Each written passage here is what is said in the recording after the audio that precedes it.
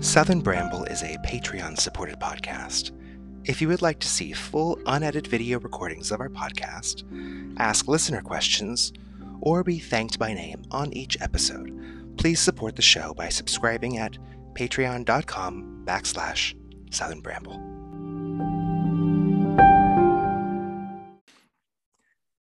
You're listening to Southern Bramble, a podcast of crooked ways. I'm Marshall, the Witch of Southern Light. And I'm Austin Bain X Bramble on Instagram. And today we have a very special guest with us, author, educator, witch extraordinaire. Please welcome Thorn Mooney. Thorn, how are you today? I'm doing well. Thank you so much for having me. A pleasure to be here. Absolutely. Thorn, let's dive right into it. I know that you have a background in education. So tell us what brought you into witchcraft, because I think you have quite a storied history in the quote unquote occult community. I always tell people that I'm actually quite a stereotype. I came in the 90s. The Craft came out. I went and I saw The Craft. I alternated between wanting to be Sarah and wanting to be Nancy, and could never really settle. And, I was the target audience for that publishing boom, particularly with Llewellyn and Teen Witch, right? To Write a Little Broomstick, Guide for the Solitary Practitioner. That was me. I was inhaling that stuff as a young person, going through high school and then college and trying to find my way, first without the internet and then with the internet. And now I feel like I live on the internet. So, yeah. Yeah, I can definitely attest to that, especially since creating stuff online in the first place. We kind of live on the internet every now and again. That's fine. Well, I think it was just such a relief, because I think kind of the impetus of the teen witch and particularly teen Wicca thing that was happening in the 90s was folks were feeling alienated and they were trying to do their own thing and learn for themselves. And you could go to Walden Books or Borders for the first time and buy books about how to be a solitary practitioner. And then the internet made it possible to meet other people. And that was really a big deal. But I grew up and I ended up pursuing things a little bit more traditionally. I ended up being initiated into a traditional strain of Wicca, exploring other sorts of witchcraft and other sorts of Western esotericism, and just sort of love all of it. Inside you, there are two wolves. One of them is Sarah and the other is Nancy. Mm-hmm. I think that's something we can all actually totally align with. I think I remember that's the first time I ever actually saw a rosary, funny enough, not from Catholicism, but from The Craft. And my mom took me shopping around at as many stores as possible to find them. And every single time we stopped at a Bible store or some sort of Christian store, this is before you could just hop on Amazon and order anything, because back then it was just books. And I remember we kept going, and finally this woman said, like, ma'am, this is a Christian store. You're going to have to go to a Catholic store if you want to participate in that kind of thing. And my mom was like, Catholicism is Christian. What is wrong with you? And not from the Protestant perspective. No, of course not. That is the weirdest thing that I grew up. So my mother's side is all Protestant, but my father's side is all Catholic. And so growing up, I would interact with people. I mean, I was raised Protestant, but I was raised Lutheran, but like not the fun Lutheran, because Lutheranism is like, it's like a spectrum. It is a spectrum, and it's not like Episcopalian where, Marshall, you call it Catholic light, which I love.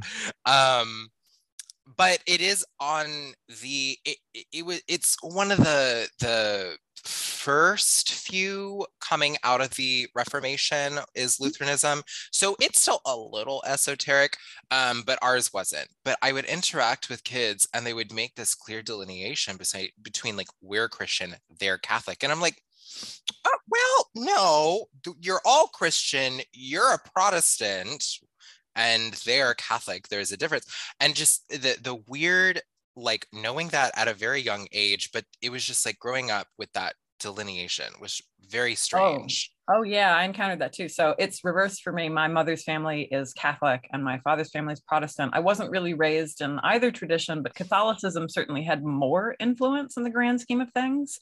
And I remember very distinctly other kids telling me at school that that was not Christianity. And then growing up and realizing, oh, it's because Protestants think that Catholics have some kind of like allegiance to the papacy before Christ. Therefore, it's not really Christian, but really it's just a history of hatred towards Catholicism in the United States, right? Mhm. That's like built into the census. Yeah, even when you like go through grimoires, a lot of the times, even like, okay, so Scott's Discovery of Witchcraft, right, which is a really amazing resource for those of you who don't know. Scott was what we would consider a rationalist. He didn't believe in all this witch hunt nonsense. He thought that you all are just a bunch of silly Catholics doing a lot of really weird things. And you're not killing witches, you're just killing Granny Demdike down the road, and that's probably not a good thing. So let me go out into the world and compile what all these weirdo Catholics are doing, and I'm going to put it in a book. But what he did was he actually like wrote everything down, like word for word what they were doing. So a bunch of occultists were like, you know what, actually I'm just going to take that, thank you, saving this for later. I know that you're a skeptic, but I'm not. So it's a great resource of information. But it's just a bunch of him like dogging on Catholics and being like, oh, look at this papery or this popery. And these Catholics are just really, really silly or really stupid. And it's just very, very interesting, this Catholic hate that comes out, especially during the early modern period. A lot of anti-Halloween rhetoric in the United States is actually anti-Catholicism. People are like, oh, they hate witches, they hate pagans. No, they hate Catholics doing All Saints. Very that, absolutely. My favorite line, and here we go again with a tangent into a TV show. My favorite line from Salem that Mary Sibley says is, "The only thing worse than a witch is a Catholic." And the way she says it, Catholic, like it's got 3 syllables. Catholic, absolutely. Catholic. Mary and Elizabeth, that feud's still going over half a millennium later. One last thing before we move on to our next question. Please. Speaking of your rosary debacle, Marshall. So I had a rosary. Oh my God, I think I got it at like Hot Topic or something. As one does.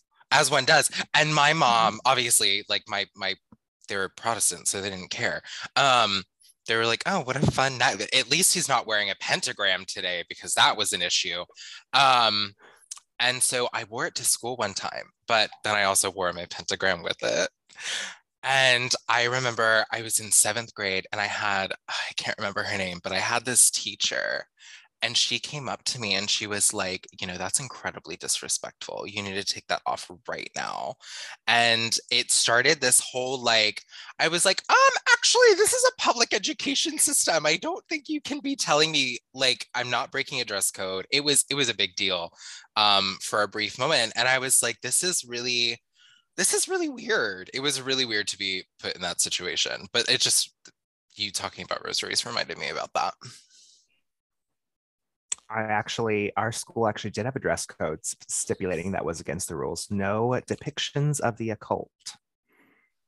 And I believe that. And I actually had to fight it because I was wearing a pentagram necklace. And while my mom was very anti, well, she wasn't she went back and forth with the anti-witchcraft stuff when I was very young. I mean, I'm 12, 13 years old.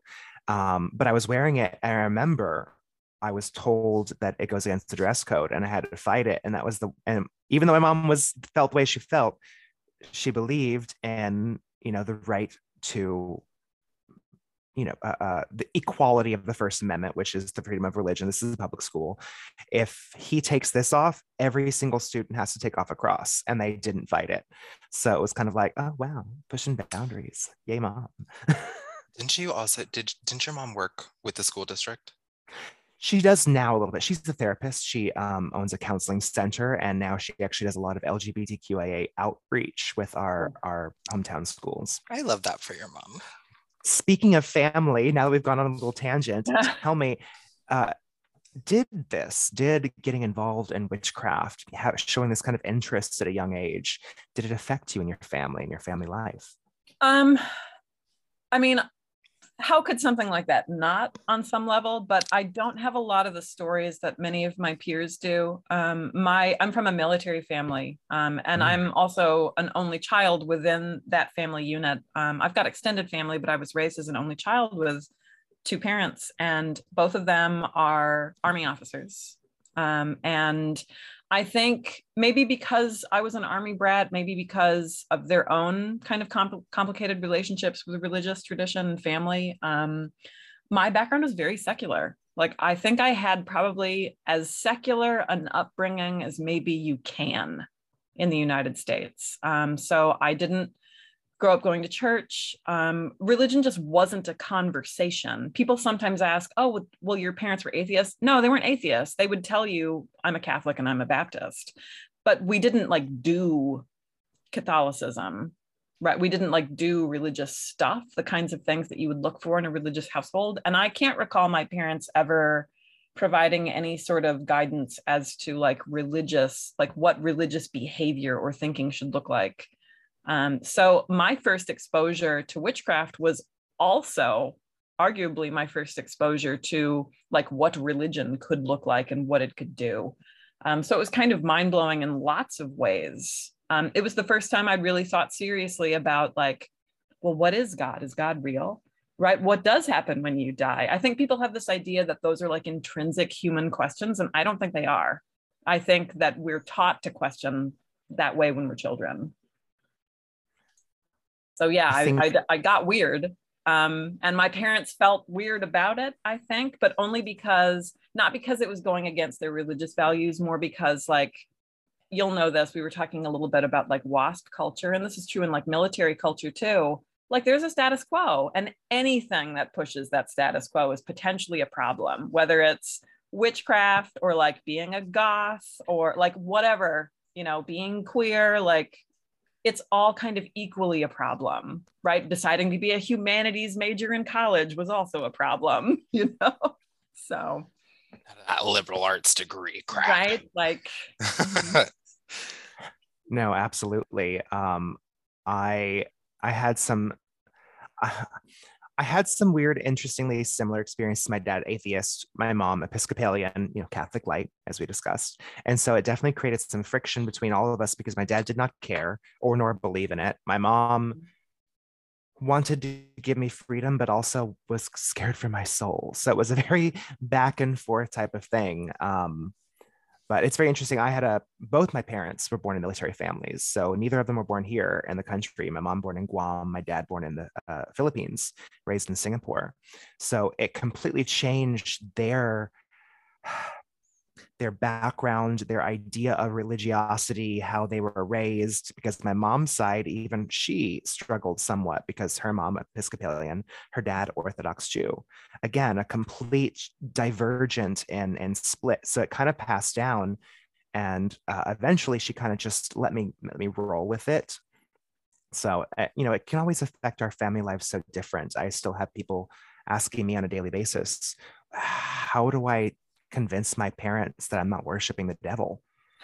Yeah, that's a tough one. And I think, Austin brought up my education background. So I was a classroom teacher for a few years, and I worked with elementary age kids, but then most of the time I spent with high schoolers between the ages of like 16 and 18, older high schoolers for the most part. And that's a thing. And I think the difficult part, I'm not a parent, okay, but just having watched parents, I think probably the difficult thing is realizing that your kid is going to do it anyway. Yeah.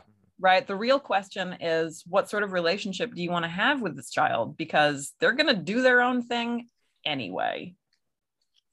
Yeah, I think I've shared it on the podcast before, but like it was really tumultuous with me and my family for a long time. I mean, they had found out I was gay. They'd found out I had been having sex with people much older than me that I shouldn't have been having sex with, and finding out I'm a witch all in one evening. It was like it was very tumultuous at the house, and led to a lot of relationship issues between me and my family for a long time.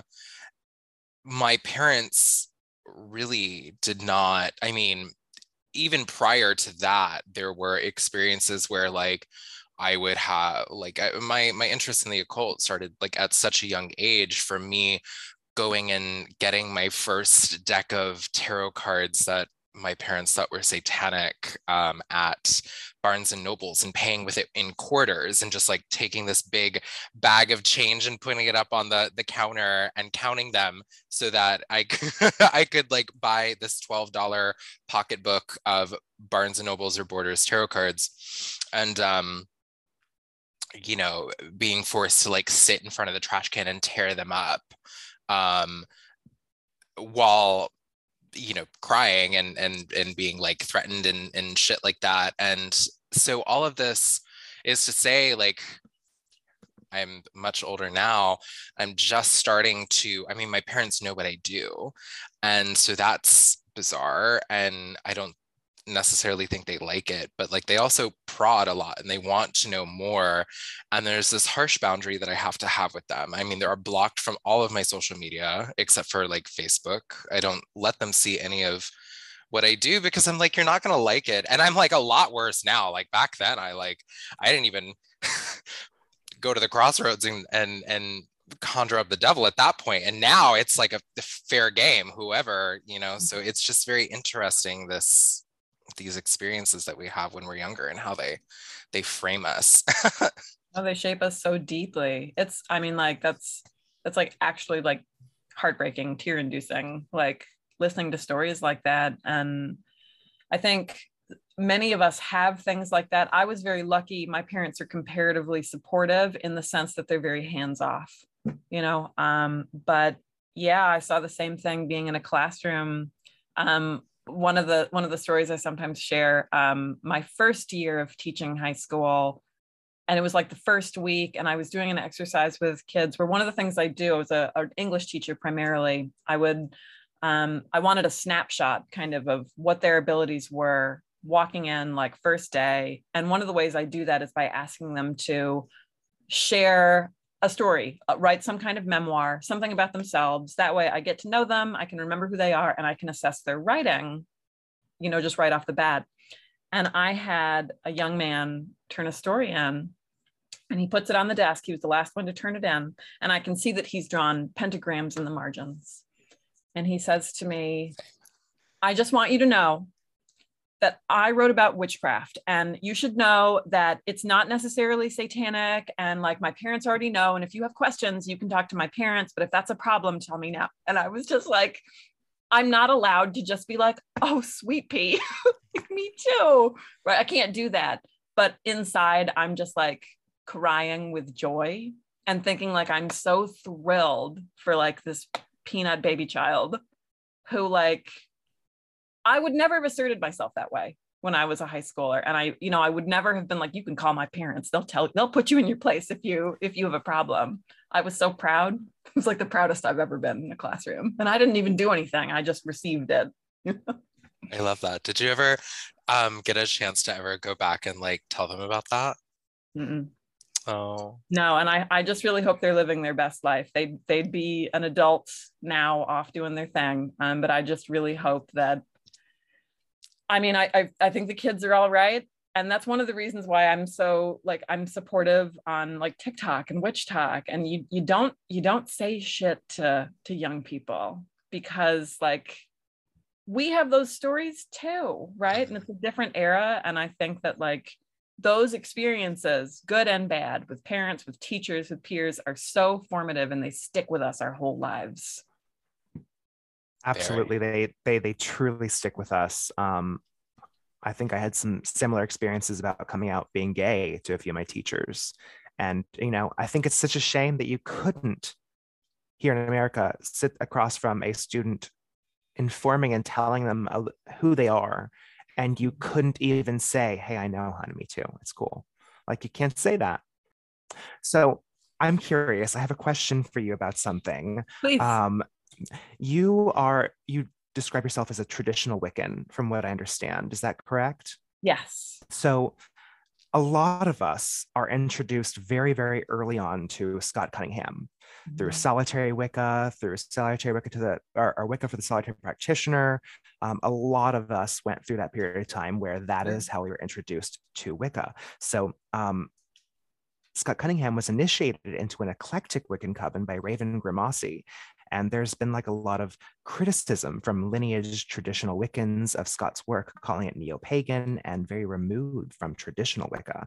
Being that Scott Cunningham's books are, they've become so influential in shaping public idea of a solitary Wiccan, can you shed some light on the situation? Tell us a few major departures and differences between solitary or eclectic Wicca and traditional Wicca. Like what makes traditional Wicca traditional Wicca? Sure. I think before I do that, I've got so many. That's such a good question. Yes, thank you. I think before diving into Cunningham and Grimassi specifically, we have to think about like the words themselves. And I wanna let listeners know my standpoint right off the bat, which is that I'm not gonna tell anybody else like what correct Wicca is or what like good Wicca is.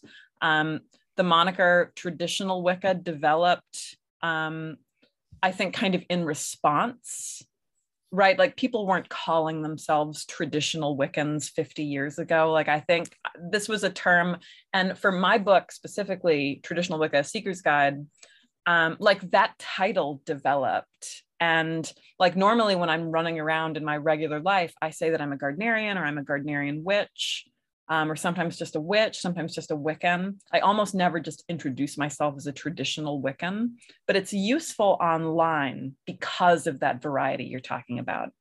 And I also think that a good, strong case could be made that because Cunningham is as influential as he is, that, I mean, maybe that's the Wicca, like if it's about numbers and if it's about reach. I don't know that any group it's kind of like what we were talking about with Catholicism and Protestantism, like who gets to be the real Christianity? Well, do you value age? Do you value devotion? What are we going to prioritize as being the location of the real tradition? If it's age, then we'd have to look at like an initiatory Gardnerian, Alexandrian Wicca. If we look at numbers and influence, then you're not going to beat Cunningham. So I want to start with that, if that's helpful. I don't like value judgments just because I don't think that they're helpful for people coming into the craft and learning. Actually thinking about differences, some of the big ones are, first of all, the emphasis on initiation by itself, I think is probably the big one.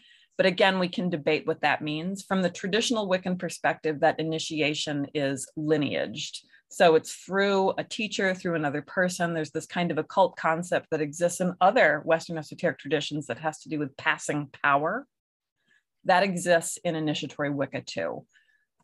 So when people say, well, who's really doing the initiating? Don't the gods do that? Well, yes and no. In traditional Wicca, like it's a magical rite performed by another practitioner. In conjunction with the gods, but that passing of power is really core in initiatory Wicca, what I'm calling traditional Wicca.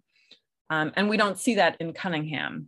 We do see groups, we do see group belonging, but the idea that you could, get on Amazon and order a couple of books about Wicca and do Wicca is very foreign to like early thinking about what Wicca is. I would say that's the big difference, the initiation and the idea about lineage. The second thing that's really different and makes people really uncomfortable is hierarchy, right? Like we have to talk about it.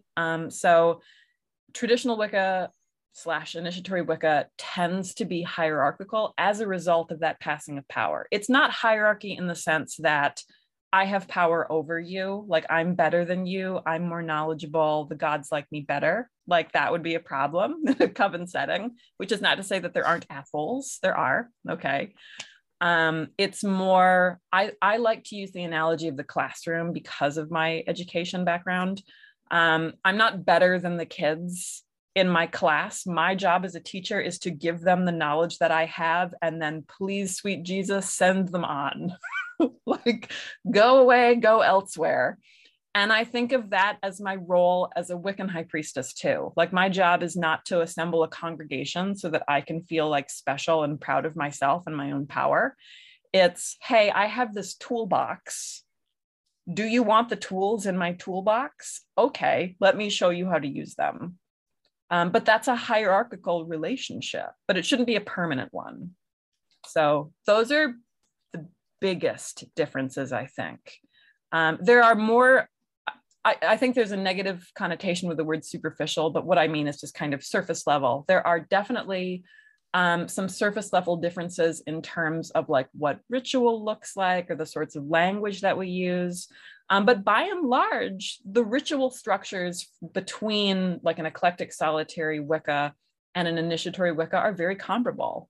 I mean, if you're familiar with Solomonic magic, if you're familiar with the OTO, like, you're going to see stuff you recognize in Wicca because we're looking at the same source materials. Mm-hmm. The other big difference is in eclectic spaces, and there's complicated reasons for this, a lot having to, I think, do with the Satanic Panic. In eclectic Wiccan spaces, there's an emphasis on what folks call the Wiccan Rede and the Threefold Law, and those tend to be absent in older Wiccan models. That's not to say that they don't exist. Individual Wiccans make their own choices, and for those of us coming up in the 90s, particularly, those concepts were really hammered into us. But you can also kind of pinpoint moments where they're introduced and where they become important. And a lot of the times they're emphasized by people like Scott Cunningham, for example, who aren't part of these initiatory lines. So are they Wiccan or aren't they? Well, yes. That was that was an amazing answer. I like that you start off with even saying, you know, like, what do you value in religion? Is it history? Is it numbers? Is it reach? Is it on it or truth? Which that's subjective, you know? And I think too, this concept of quote unquote tradition, right? Especially when we talk about traditional witchcraft, it's parallel to Wicca, has overlaps to Wicca, you know, and so, and even has more room for deviations from its source material because it's only a stack of letters that we base on. I mean, once you get outside of the original Cochrane tradition,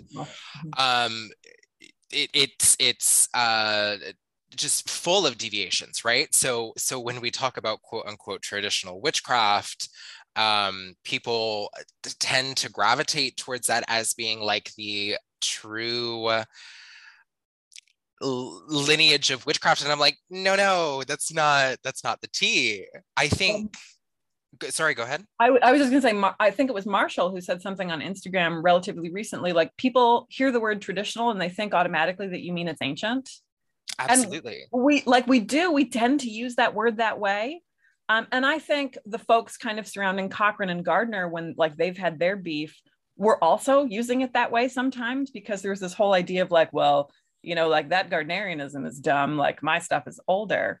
But like, if you read a lot of the stuff that's coming out with like Troy and Three Hands and like the traditional witchcraft community, the texts that are being put out, authors will flat out say, hey, I'm constructing this from my own experience. I'm building my traditions. And then people on TikTok will be like, this author said it was ancient. Like, no, they didn't. Yeah, they didn't say that. And it literally is being called the old craft. That was literally a term used by Cochrane, by Cecil Williamson. It was old craft. And while there is historical basis, there is folklore, there is trial records. Mm-hmm. What is actually being done today is inspired by that. And sometimes passed down through families, sometimes through coven lineages. But the time that, you know, Cochrane's traditional witchcraft and Gardner's what became Wicca, they were kind of branching from similar sources, but have different ideas about which direction they should go. Totally. They're also hanging out with each other. Like, people are cross initiating into covens and because people. these people were friends or, Mhm. not, but they were in the same circles in the same way that we are in the same circles, even if we're not hanging out every weekend. Like our shared language, our shared experience, the books that we're reading, the media that we're consuming, our witchcraft looks different. And it was very true when we're talking about Williamson and Cochrane and Gardner, right? Like they're drinking from the same trough. Absolutely. And Mhm. people will acknowledge even today the witchcraft community, quote unquote, is relatively small. But Mhm. imagine what it was like then. Even, Mhm. I mean, minutes, a circle, literally a circle. And Just there's wow. bound to be overlap. And so when we think of tradition, it's important to remember if you are seeking um there's no right answer. There's no inherent truth. Like I said, it's subjective. So if you want to be historically inspired, then you need to start reading history. If you want to um it's a lot of what you said. It's getting to your values of what do you value in a path of witchcraft, because there's so many. I that smallness of our community, I think, is so important, and it's one of the reasons why I'm vocal on different platforms and I interact in different communities. I think it confuses people. I'm often told, "Well, you don't seem like a Wiccan," right? What does Like that people mean? look at well, usually what they mean, if I want to just come out and say it, is that they think I'm smart. Like Wiccans are supposed to be. That's totally what they mean. They mean like, oh, you actually read and you're not like a jerk. Like when people say, well, you don't seem like a Wiccan, usually what they mean is like, I don't think that you're a moron. So Or like placing you with like, oh, where's your tie-dye t-shirt and your right, Renaissance cloak, you know? yeah, And your love and light only like plaque in the background. Mhm. right. That's somewhere. My That's car is I. my car is my other broomstick on your bumper sticker. Mhm. I'm convinced this original group was basically just the original Mean Girls, and they all kind of broke off their different directions, and they all wrote about their different things, and it Oh, just I totally think so. stemmed this web of witchcraft we now weave. I totally think so. And I think that we benefit more when we talk to each other than when we're like, no, that sort of person isn't allowed into our space. This group they're all just stupid. Nobody talk to them. If the book says Wicca on the cover, don't read it. It's not worth reading. Like, why? There's like 12 of us. What are we doing? So, I'm curious actually, so I haven't. I'm next for the next question. Um, now that we've talked about initiatory and certain things like that, different parts of traditional Wicca or Gardnerian or initiatory Wicca that were once only available to initiates have now made their way into online public forums, such as the original Gardnerian Book of Shadows. Can you talk about what it means to be oath-bound and how that affects traditional Wicca in the past and how it affects Wiccans now in comparison? there's a lot happening there. Mhm. First, I think that there's a conversation about the value that we place on text and practice. One of the things that I use kind of a stupid example in my first book, Traditional Wicca, where I say like, okay, like here's my flying cat tradition of Wicca, and let's say that like High Priestess Glinda, the Good Wiccan, is like teaching flying cat Wicca, and you come to me and you want to be a flying cat Wiccan, and like it takes you years, and I've got a book of shadows, and we've got particular ritual liturgy, and you spend years doing it and learning it and helping to teach other students and tra la la, and you go off along your merry way and you start your flying cat Wicca coven. Let's say that Good Witch High Priestess Glinda's Book of Shadows ends up, somewhere, I don't know, on like the website or whatever. Is that the same as all of the work that you put into like learning with that coven and going off and starting it? Like, I think that there is a component to text that people are missing when all they're doing is reading it. First of all, I'm not sure why everybody is so convinced that just because it's on the internet, it's actually the text. Like, why do we think that? I'm not just even talking about like books of shadows. I mean, just like generally, like if you've been an author and you've seen your stuff pirated, I know like influencers have their content stolen all the time and modified. Like, who's to say? Okay, but even if it is, even if like Flying Cat Wicca is on the internet, does that erase the experience of practicing and living the tradition? And I would say no. So like having a text isn't the same thing as living it, I think. And when it comes to oath making, for me, I think of my oaths very specifically as being, they're to my tradition and they're to my gods and they're to myself and they're to my coven. And like those are very personal. And I think I wouldn't presume to know the limits of another witch's oaths. I also think that when we're on the internet accusing other people of oath breaking, we're necessarily revealing something that maybe we didn't mean to. Like sometimes saying no is just as revealing as saying yes. And maybe everybody should just mind their own business. Like maybe that's the thing that does the least amount of damage. So, on the internet, mind your own business. Me not participate in every single conversation. What? Like, I think a lot of the times people miss the point when they say things like, I mean, I've had people say that to me. When I was first pursuing Gardnerian Wicca, I had an elder in our community say, it kind of in our public community, say, well, why would you do that? Like, it's all on the internet anyway. Like, why go to that effort?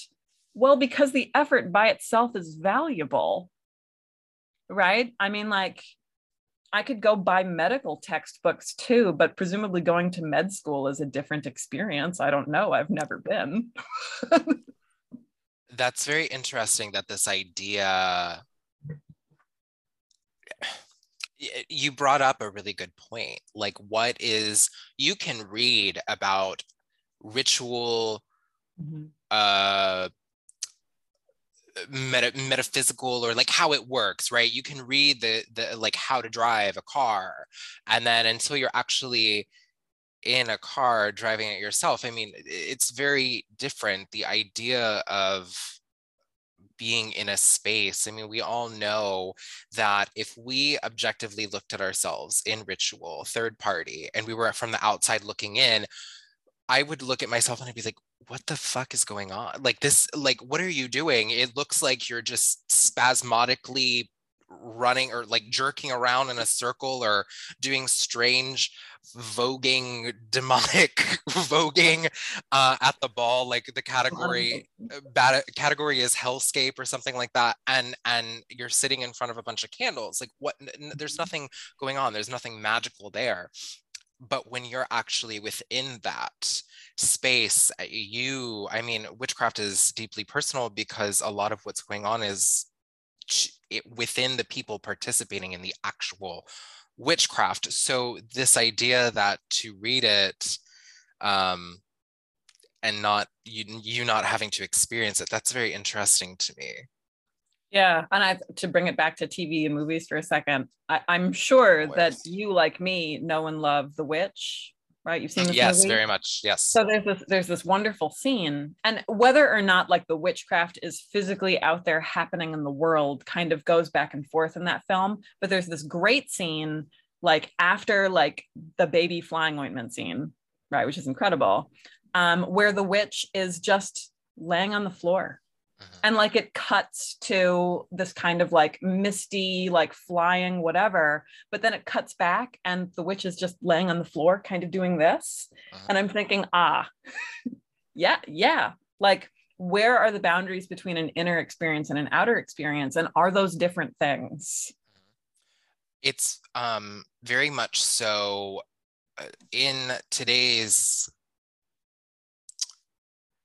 I don't like the term disenchanted, but in our very material science, capitalistic worldview, witches have to, many of us, and I'm sure I've done it too, but we always say like, oh, well, we don't really fly, especially to like people who are asking like, okay, what is transvection? What is all this flying business? Why is this actually important to witchcraft? You're not actually flying. And it's like, well, no, we're not actually flying. We're dreaming or we're projecting ourselves into another place.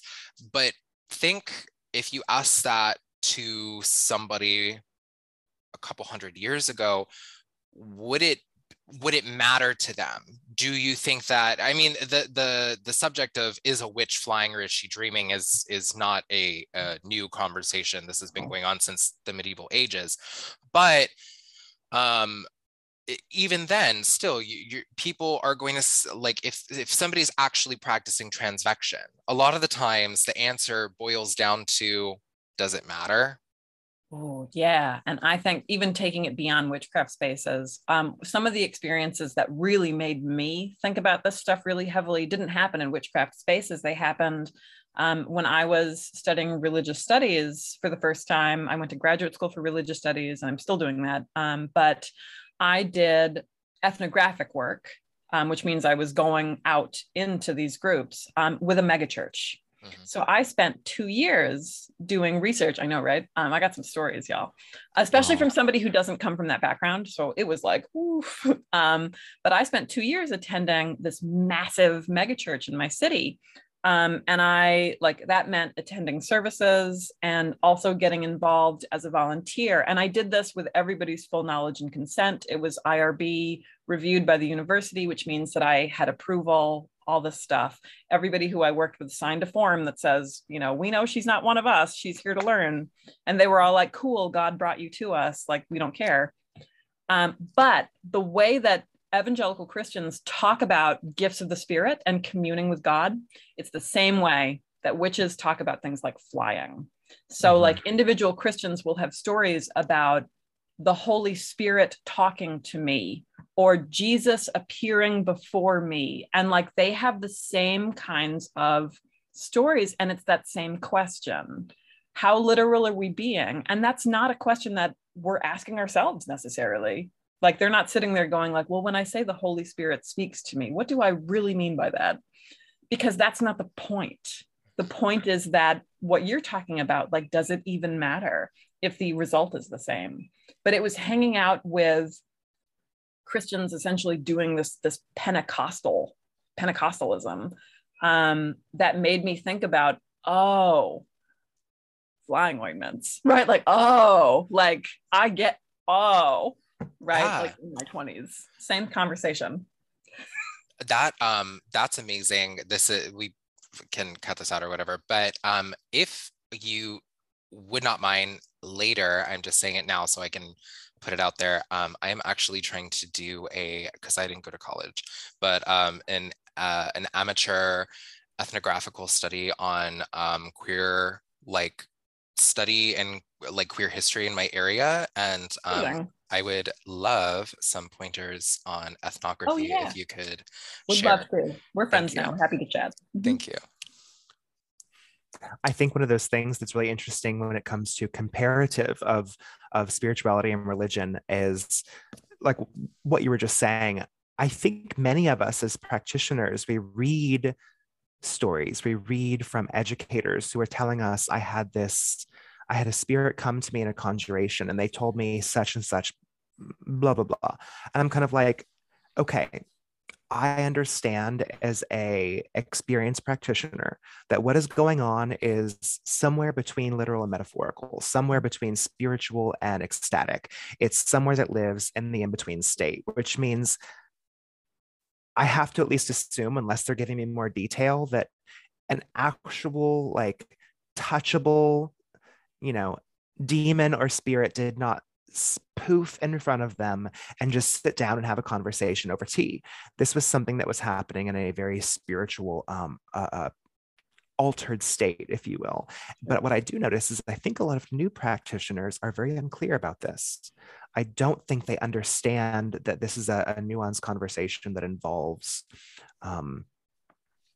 trance states, that involves recognizing whether or not this creature, this spirit, this being is actually physically there. Because I know when I was very new to the Lesser Key of Solomon, the Goetia, looking at a lot of these, 72 demons, I was hell-bent on asking practitioners, so was it actually there? Like it was standing in the triangle, and I felt like nobody gave me a straight answer. It was very frustrating. So I think some of these conversations like we're having right now are very lacking in a lot of the educational spaces because it's just left up to the reader to make the assumption. Oh, totally. And that was so difficult for me as a young person. I experienced that too. And like coming from mostly a secular background, I would have told you, I mean, I spent the bulk of my like younger years telling people, well, I'm an atheist, I'm a skeptic, and I'm definitely still a skeptic, absolutely. Although I'm like hella theistic now. But I thought that I was broken. Like I read Teen Witch, and Teen Witch is like, when you cast the circle, imagine blue light coming out of your finger and then like see the blue circle. And I'm like, where the fuck is the blue circle? Like, right, because I'm a child. But I thought that I was doing ritual wrong for years and years because I would go to public rituals, like at festivals or drum circles or whatever, wherever I could get them. I would go to everything witch related. And I'd be standing next to people in circle, almost always older than me. And they would be like breathing heavily and crying, like their eyes closed, hand to hand. I cast the circle, that kind of stuff. And I would be there, 15, 16, 17 years old, desperate for a magical experience. And then like at the potluck afterwards, people are saying things like, oh, the goddess, like she was so beautiful, she appeared before me. And I'm like, what? I didn't see anything. And I think if I had had the maturity and the words and like more experience, I would have understood that what those people were having profound experiences. Some of them I think are lying. Like I think we always have to allow for like the showmanship that goes along with public ritual. And now like Instagram, right? Like nobody wants to get on Instagram and be like, oh, my ritual totally tanked, boop. Like nobody does that. But I didn't understand that spectrum. At the same time, I don't want to discount, you know, what we would call like what skeptics would call real magic, right? This idea that the tangible demon does appear before you. Like, I'm not going to sit here and tell somebody that they're not having the experiences that they're having for the most part. Sometimes I will. But I wish I'd understood that. And it was looking at other traditions. And again, when I started studying with a coven, where I think I got that nuance and I got those conversations that aren't happening, I think, sometimes in public spaces. And it's not because people are ignorant or like stupid or anything like that. I think it's because so many of us are just so hungry for magic. Absolutely. I know we talked about your study with megachurches, which is incredibly interesting, and I cannot wait I will read that paper when hopefully it's published. I need to rewrite it. But I know we also talked a little bit about quote capital T traditional witchcraft. Did you ever explore traditions outside or completely separate from Wicca? Within the vein of witchcraft, I would say only through other people for the most part. My friend circle is large, and I've participated in rituals outside of my tradition. In terms of my personal exploration, my strategy was, okay, like I have this Wiccan foundation, and I began wanting to figure out where those blocks came from. So I've spent a lot of time with Thelemites. I participate in our local OTO body, which I think is very common amongst Wiccans. So my reach into other traditions has primarily been in ceremonial spaces rather than witchcraft spaces. Where I have reached out, and I mean, I've looked at other Wiccan traditions. The first group that I trained with was Blue Star, which is also a form of traditional Wicca, at least according to the definition I provided. But in terms of witchcraft spaces, not formally. I've certainly done a lot of reading, and I see a lot of similarities, but my pursuit has mostly been historical. where are the building blocks of my tradition coming from? I think that's really important. Like I said, if you want a true quote unquote real witchcraft, then read about it and read as much source material as you can, but at the same time, like there's many truths in a sea of voices. So I think, yeah, I don't know. It also comes back to like Aradia and the idea of myth. And do we always need truth? You know what I mean? Like truth is really great, but also like can't myth be really great too? Like Aradia has power because while it is academically scrutinized and is like this probably didn't happen, or this is not like Strega is not a a historical lineage of Italian witchcraft. At the same time, like when I read it, I feel charged. Like I'm telling, like Aradia, I literally like for Baynex Bramble, when I send people things, I have a little card that has Diana on it and like one of the lines from Aradia, because it's just so potent to me, and it's from the first chapter, about dancing naked and till the last of your oppressors are dead, blah blah blah. So powerful to me. I know the book is questionably, was it real or not, but that's powerful regardless. Oh, sure. I mean, even from, I think, kind of that broader witchcraft perspective, we say the exact same thing about the Golden Bough and the White Goddess, right? Like James Frazer is like torn to shreds in academic spaces. Robert Graves, like, what, have you read the White Goddess? Like, holy moly. Okay. But whether or not it is like historically factual, I don't think is the thing that we should be prioritizing all the time. I think that that's a very limited perspective, and we need it sometimes, but when we're doing witchcraft, we're, I think, actively constructing a reality for ourselves. Like, why am I going to fixate on, like, if I wanted to fixate on like the correct way to do it, then like I would find myself at church. And that's so true. I mean, look at what we have built entire systems, traditions, belief systems around. We have Greek mythology, we have Norse mythology, we have Celtic mythology, we have Egyptian mythology. All of those things were products of their own evolving time that changed with migration and people's language patterns moving, and how names became different while still representing the same things as societies evolved, whether it's the Romans or the Greeks. And at the same time, I don't think anyone building an entire practice around the Greek goddess and Titan Hecate is any more quote unquote correct or true than building an entire tradition around Aradia, or around folklore, or around Grimm's fairy tales, or around confessions from witch trials that we know were brought on by torture. These systems were inspired, and whether or not an actual goddess of air, sky, and sea, or Diana and her brother Lucifer had a child together, I mean, these are stories. They're inspirations. They're meant to build a bigger picture of something greater in your mind that truly gives you life, that inspires you and inspires magic.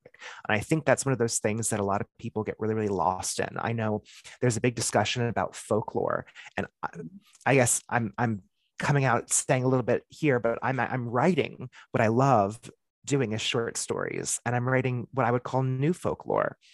And some of it's inspired by old things, but I've been personally writing things off the internet that I'm not posting. Oh my God. And I'm writing these really interesting stories, and they're from imagination, and they've never existed before, but they're still inspiring to magical practice. And just because they're new, or because they're completely fictitious, does not make them less legitimate in building your craft around. Oh, totally. Well, and I'm sure you both have more experience than me here when we're talking about Satan, we're talking about demons. How much of what people think they know is actually John Milton? right? Like it's not biblical at all. Absolutely. Like, and No, if absolutely. people would, yeah, like read Paradise Lost, we pull so much, I would argue even more of our traditions from literature, from the pop culture of the era. Mm-hmm. You know, if they'd had social media 200 years ago, we'd be pulling from that too. Like this idea that it's only pure and real if it's from sanctioned sources. What a modern idea. Well, very much that. I mean, we think about conceptualizations of look at how much Dante's Inferno, or I'm sorry, Paradiso, or the Divine Comedy in general, but mostly the Inferno. How has that changed our perception of what hell looks like? Or, Exactly. you know, I mean, it's even embedded into Catholicism in many ways. At this point, people will talk about the levels of hell, even if they're saying it in a blatant kind of frivolous way. You know, even if it's not part of the theology, I'll still hear people who are devout Catholics talk about it. Or even the seven deadly sins, which was a non-liturgical sanctioned thing, which is eventually was brought into Catholic doctrine. So absolutely. Well, same thing with Lucifer as the fallen angel. Most people talk about this long-standing history that Satan was was God's favorite angel, and he, you know, rose up an army and fell from the heavens. That's Paradise Lost. Yeah. That did not exist before, like, was it the 1500s? I can't remember exactly. Like, I don't remember. It didn't exist. I don't know if that's actually part of the Apocrypha or not, but I haven't read the books of Enoch, which I should. But well, even like looking at the history of the construction of the Bible as a codex, as a singular book, I mean, like, how often do various kinds of Christians have to come together to fight over which books get to be apocryphal or not? BibleGateway.com. BibleGateway.com. No, I use that a lot. My Bible from me. Well, I even tell people, I'm like, I grew up without Song of Solomon. And how did I grow up without Song of Solomon? And we grew up with the Bible that I use now, King James Version. My Bible, unless it was because I was young and they just didn't talk about that part of the Bible, but I remember learning my books and we didn't learn songs. It was not a part of my church. They just completely omitted that book from the Bible. And absolutely, mine too, as far as I know. I made a joke the other day to somebody. I was like, what if the Council of Nicaea wasn't actively just trying to be bureaucratical by removing books of the Bible, and instead they just got tired? Because I mean, imagine if we added the Apocrypha to the Bible, or the Book of Enoch, right, which is actually 5 books. Like, that thing would be massive. No one would want to write it. Little monk with their little ink and their little pens. What if you made a mistake? Start over. It was all a joke, but yeah, that emphasis on depth. And we see it in witchcraft communities too. I mean, kind of going back to the question about the Book of Shadows. Well, which one? Right. Like, and you know what? As an oath-bound Gardnerian Wiccan, you could not even technically confirm or deny, from what I understand, whether or not that is the Gardnerian Book of Shadows. I could not. So who knows? Who knows? Who knows? But I will tell you what I tell folks to do is, you know what? If you're really curious, if you want that deep dive, go read Ronald Hutton, Triumph of the Moon. There's some wonderful tracing there of like Gardner's writing, like his books of shadows, what happens to them, his relationship with Crowley. People are like, oh, well, you know, Crowley really just wrote it. Well, actually, like some of that stuff is pretty well documented by actual scholars, and you can go read about it. Yeah, actual scholars, not TikTok internet detectives. But you know, it's funny. We're here talking about mythology. We're here talking about legends, folklore, and how they influence the craft, and how that's totally still just as legitimate. We're literally describing chaos magic. Like I've been reading Liber Null lately, and one of the things I find fascinating is chaos magic is literally built around the idea of belief. It's built around the idea of not necessarily saying the word egregore, but even if you are making up your own belief system and you believe it and you put effort and time and prayer into it, you're creating something that is now going to exist within the ether because you put stock into it. And I'm not saying that everyone's religion is just made up. I'm just saying that there is legitimacy in a craft that is inspired by something that doesn't have to have basis in reality. And I think that's really under discussed and in a time period where everyone is searching for legitimacy and validation. Mm-hmm. I think we swing where we were in this like really awful time where it was all personal gnosis, but we didn't tell anybody. And now we've swung a little bit, very much so into the, if you don't have every sentence sourced and documented, then your book is invalid and trash. And then I think we kind of need to find this middle ground of like, you really can have this beautiful, documented, historically rooted, or very at least rooted in something, right? But also inspired. Like inspired, but then you can also take that, you know, a couple steps further and formulate your own tradition. Right, exactly. Well, if we think that, if you're a theist, if you think that the gods are real, or if you think that spirits are real and that we can have relationships with them, then why wouldn't they still say stuff to us? That's kind of my thought. And I think if you sit down with a lot of witches, and if you're not a theist, like if you don't live in a spirit-filled world, which I think witches like do live in a spirit-filled world, but if we believe in magic and we think magic is real, then like presumably you believe that you have some kind of control over your circumstances and your situation and some sort of impact in the world. But when you sit down with a lot of witches and you say, well, did you ask Hecate or whoever about, like, did you ask your god, why do we think that the gods can't participate? So like when I write a book and people go, well, you know, like, how long did you spend researching it?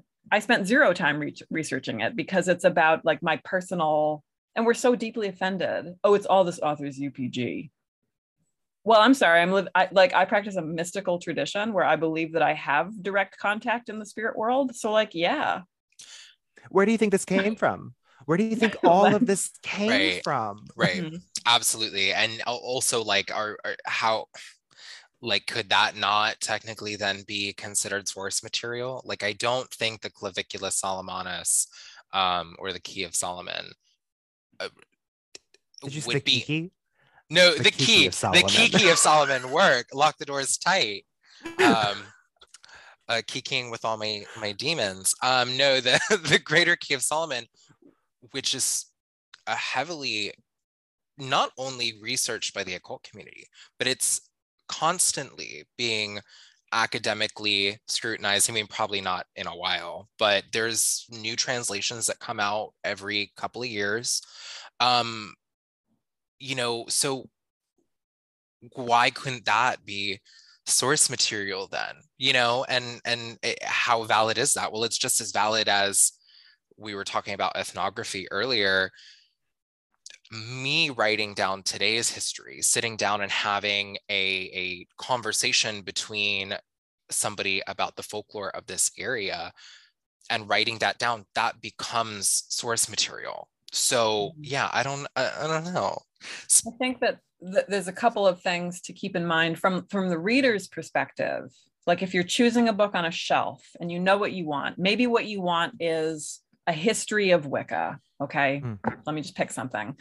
Then that's the thing that you want to see research. You want to see footnotes. You want to see, like, this is where I got this information. You want to ask yourself, where is that information from? Is it coming from somebody with a particular background? Is this person an insider or an outsider? That's when those questions come in. But if I'm a witch looking to be inspired by somebody else's magical practice, then that's what I want. I want to see inside of your magical brain, other witch, you know, so I can pick from it and I can learn. And I think of most of the books that are coming out on big presses, right, like Llewellyn Weiser, we need to be thinking of those as primary sources, not secondary sources. Those are individual witches sharing their ideas and their perspectives. If I make a claim that says that like Aleister Crowley and Gerald Gardner went to tea and wrote the Book of Shadows together in like 1942, then I need to back that up. Okay. But if I say I held this ritual and I encountered, right, like the goddess Freya, and Freya told me to do this, and now I do this in my practice. Like, that only needs a source if your question is, okay, but is that historical? I didn't make the claim that it was historical. Like, you have to ask yourself what you're looking for as a reader. And as an author, like, what am I trying to convey? Absolutely. Absolutely. So speaking of historical versus claims, okay, so you brought up the history or the subject of the threefold law. Sure. So I kind of want to have a discussion about that because I think, that is a really big topic that gets thrown around a lot. There's a lot of misconception about what that means, where it came from, who wrote it. Can you talk a little about that? And especially in context of the Satanic Panic, because I think you you definitely hit the nail on the head on that one. Sure. And I should preface this by saying that while I am a scholar of religion, I am not a historian of Wicca. I know that there are folks out there who know more, but my understanding and my reading indicates that we primarily point to Gerald Gardner's High Magic's Aid as the source for the threefold law. And High Magic's Aid, for folks who haven't read it, is it's a novel. Kind of a bad one, kind of like a gloriously bad one, which you should totally read because it's interesting. I feel I haven't read it, but I'm just picturing like,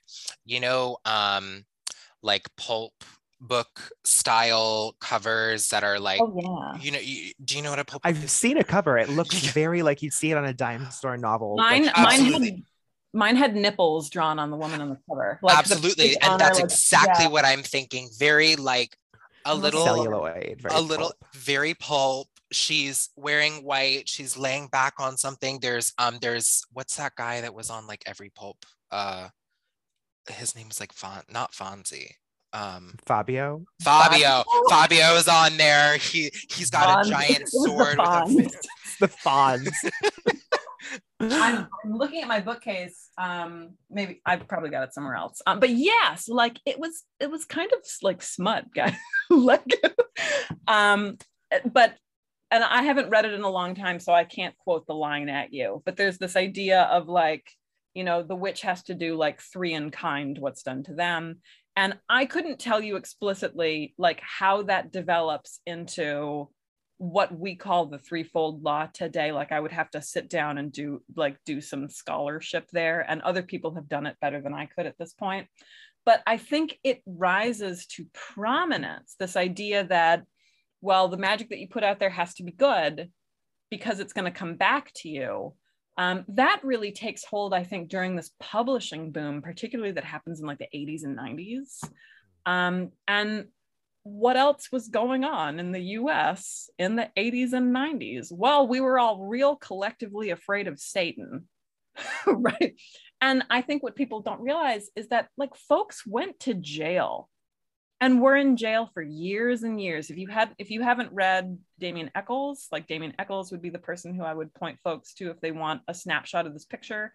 But he's still having issues. He's in a fight right now with the state of Mississippi. I genuinely feel I don't know him, and I don't know his story very much, but I just like I feel so like deeply for this man, because I'm like, I am sorry that it's been 30, 40 years and you're still having to deal with this.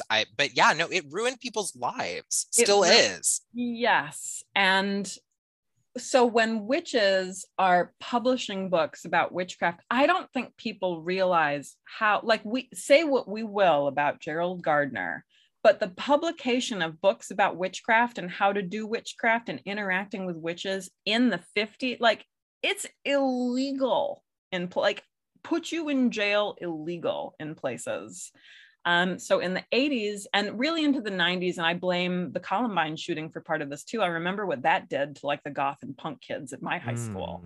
Like suddenly we were policed as far as like how we were allowed to dress and the music we were allowed to listen to. If you listen to Marilyn Manson, like straight up trip to the guidance counselor, like kids were suspended from school. But That imagine, like, actually did happen to me, funny enough. I yeah, had a situation where I wrote a poem about bullies. That's it, about bullying in school. And I was known for bringing witchcraft books to school. I was known for having some alternative ideas. And they had to call my parents in. They yeah, had to call, this was right after Columbine too. So it was a serious situation. And I didn't understand the gravity of it. And it was so strange because my mom didn't understand why they chose to single me out. And my dad didn't believe I wrote the poem. So it was this very weird, like, my school is attacking me, the students are ostracizing me, my mom's fighting for me, my dad doesn't even believe I wrote it. It was an extremely tumultuous time. And I know exactly the kind of feeling and tone of society you're talking about. yeah. So that's the tone for folks who weren't there. Now imagine that somebody finds out I'm a witch. Oh, don't worry, it's only positive magic. Like, Right. that was so my first book about witchcraft, one of my first books was Teen Witch by Silver Ravenwolf. And Silver Ravenwolf gets criticized for that book because one of the things that opens it is like a letter to teens and a letter to parents. But one of the things that Silver Ravenwolf is hammering in that book, hammering, is be careful who you tell. Be careful who knows. And it's not because Silver Ravenwolf was a jerk or trying to make you paranoid. It's because people went to jail for being tied to the occult. And I'm not saying that that was the right perspective or whatever, but the fact that things like the Threefold Law and the Wiccan Rede are just hammered the hell into people in the 80s and 90s, I think is in large part because of the background at that time, the culture. Like, you can't discount that stuff. And we can have different feelings about it now because now you can be a witchcraft influencer. That was not a thing, Yeah. you know? And the insistence up and down now, kind of one of the hills I'll die on. I love arguing about conceptions of religion, definitions of religion, whether or not witchcraft is a religion, I think is an interesting conversation. And I've got lots of complicated feelings. And I think people should get to use whatever words they want. But in the 90s and early 2000s, we wanted everybody to say it was a religion because that's the only way we didn't get suspended at school, right? Like, people lost their jobs. People went to, like, yes, it's a religion. Like, even if you don't think it's a religion, maybe it's okay if the government thinks it is. Absolutely. But No, at I that fully point, it's agree. a protective freedom. Mm-hmm. And that's why everyone's wanting to be like, yes, no, it is a religion. And honestly, anybody can have the conversation. It is an interesting conversation, but for all intents and purposes, what it boils down to is that it is still some sort of religious practice. So you might as well, it's like, we can have the argument in the community, but like, yeah, no, just tell people that it's a religion. Just move on.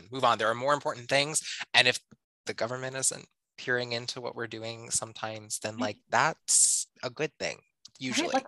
Like fuck the man. Like, Yeah, whatever right. we think privately in our community, can we please just agree to fuck the man? Like, so I think a lot of that stuff that Wiccans in particular get criticized for now, which is not to say that Wiccans shouldn't be criticized, okay? But that particular criticism, I think we need to think about the context in which those things are being promoted.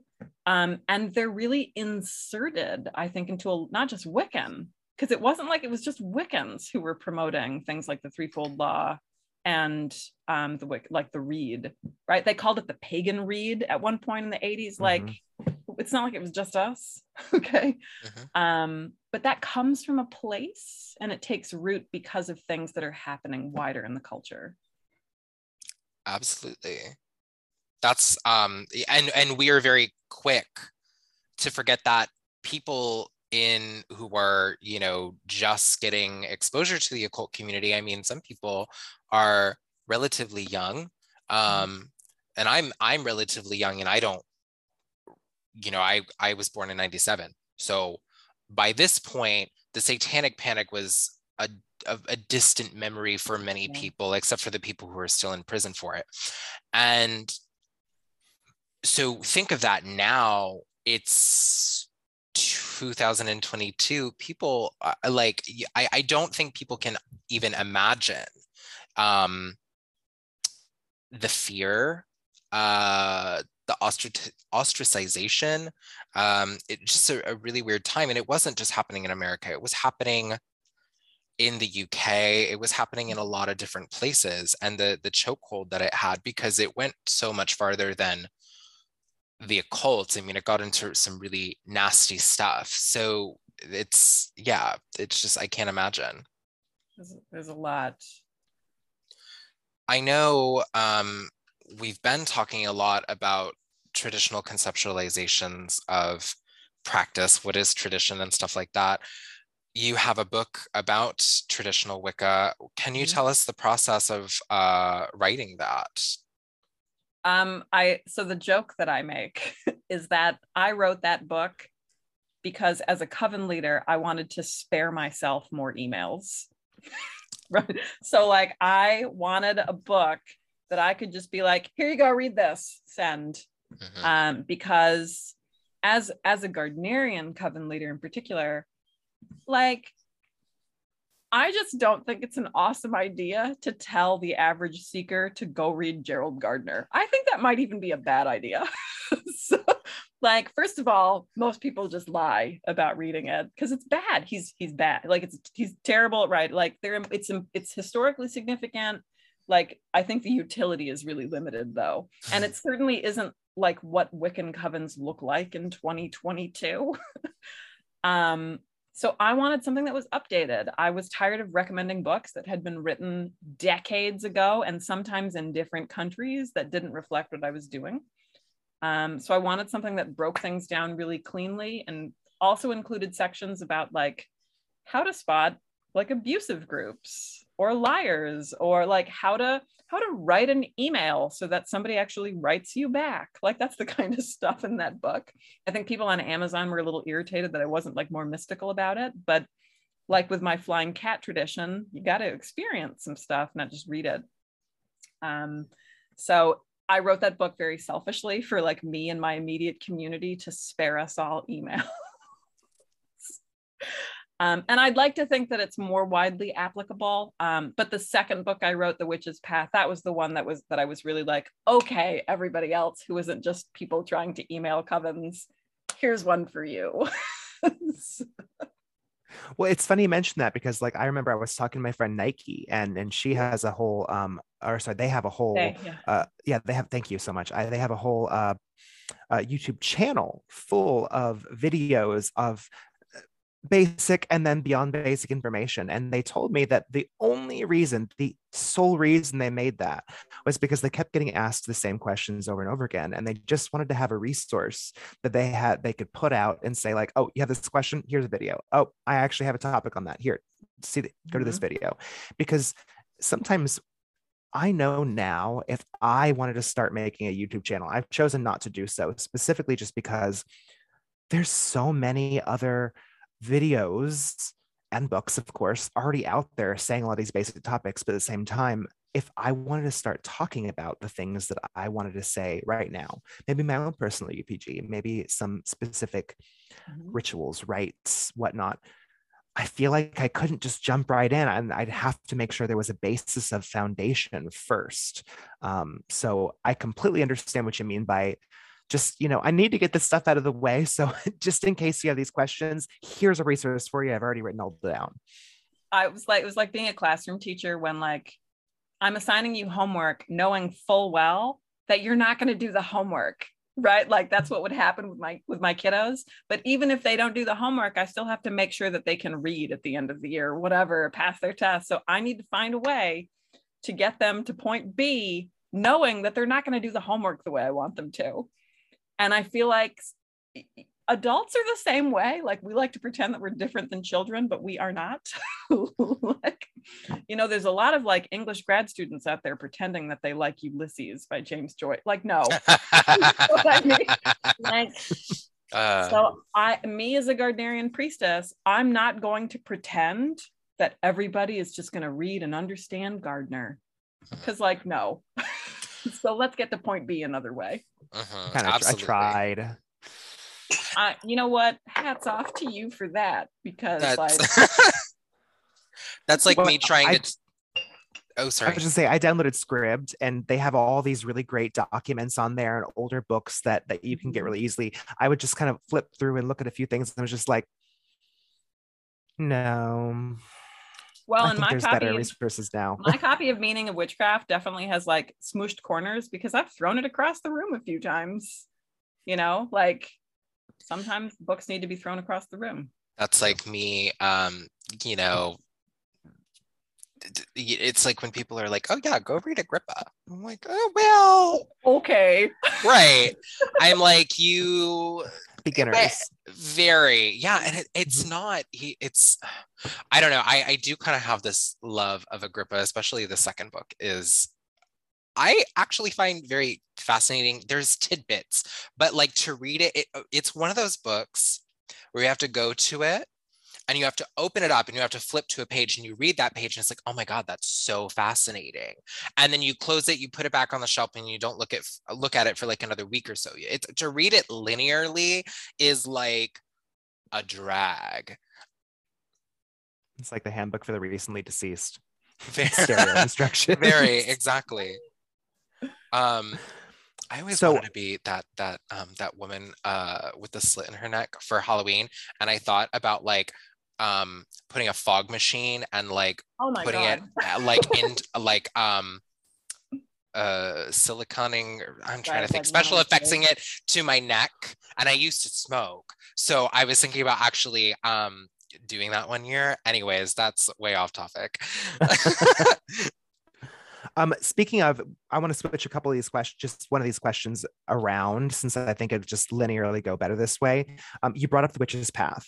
Mm-hmm. I love The Witch's Path. It was I seriously did. It was so instrumental to kind of speaking to me on a really personal level. I feel like a lot of witchcraft books are speaking to us in a lot of metaphors and stories and personal experience, but it kind of actually came across as very human to me, and I mean that in the best way. You open the book by talking about, oh, it's the full moon. Oh, I didn't prepare. Oh, I'm too tired for this. Life gets in the way. And I was kind of shocked because that wasn't the first thing I was expecting to read when I read it, but it spoke to me because I can't tell you how many times I'm like, oh, fuck, I forgot it's the full moon. Oh, crap, I didn't prepare for anything. And especially in a world where online witchcraft has become such a huge motivator and place of source material, everyone's like, what are you doing for the full moon? Oh, I'm setting my intentions for the full moon. And it's okay to not have something prepared for the full moon. And I really love that that's how it opened, because it immediately spoke to me where I was living, especially as someone who, I'm not a novice.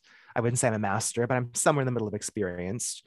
And I would love to know what brought you from writing traditional witchcraft to writing The Witch's Path, speaking on a larger scale. So a lot of it had to do with experiences that I was having as a classroom teacher and also as a coven leader, where I find becoming Thorn Mooney the author and getting to spend more time at events, talking to people, meeting people. I think that even bigger than our individual traditions, whatever sort of witchcraft we're practicing, most of the time when we run into problems, it's usually because of stuff that we have in common, just kind of like boring, monotonous, like human stuff, right? Like I'm busy, I don't like my job, I deal with depression, right? Like I don't have enough space in my home. Like I don't have access to books. Like we have a lot of the same hangups. I mean, you and I, like we were all able to share stories about like confusion as beginners. Are people being literal? Are they being metaphorical when they talk about like spirits? What does that mean? Blah, blah, blah. Like those are shared experiences that are bigger than, well, I'm a Gardnerian. Well, I, practice, I'm in the clan of Tubal Cain or whatever. Like the experience of frustration and hitting a plateau, I think transcends individual tradition. So I wanted to write something not about a particular kind of witchcraft or to teach people like my kind of witchcraft. I wanted something that would make us all collectively look at what it means and what it looks like to be stuck and how to not be stuck anymore. That's what that book was about. And I think it was well timed because the pandemic happened when I was partway through writing it, and then it was released during the pandemic, when I think a lot of us were a lot stucker than we were before. So I wanted to use really pragmatic strategies. I wanted to kind of get away from like the woo-woo stuff, because like I'm totally woo-woo, but like being woo at somebody from afar, especially through a book, is often really not very effective when their problem is like time management or like chronic illness. I mean, like getting mystical at somebody. I had a lot of teachers in the craft coming up, and a lot of the books that I read where the solution to everything was, well, you need to meditate more, right? Well, you need this particular tool, or you need to just take it seriously and do the work. If you're serious, then everything will fall into place. And I don't think we mean to put that attitude forward, but we do. And that doesn't actually help anybody. No. I definitely agree. One of my least, I share the same sentiment. I really don't enjoy, and I am I talk a lot about conjuring spirits. I have very mystical, wonderful, powerful experiences. But the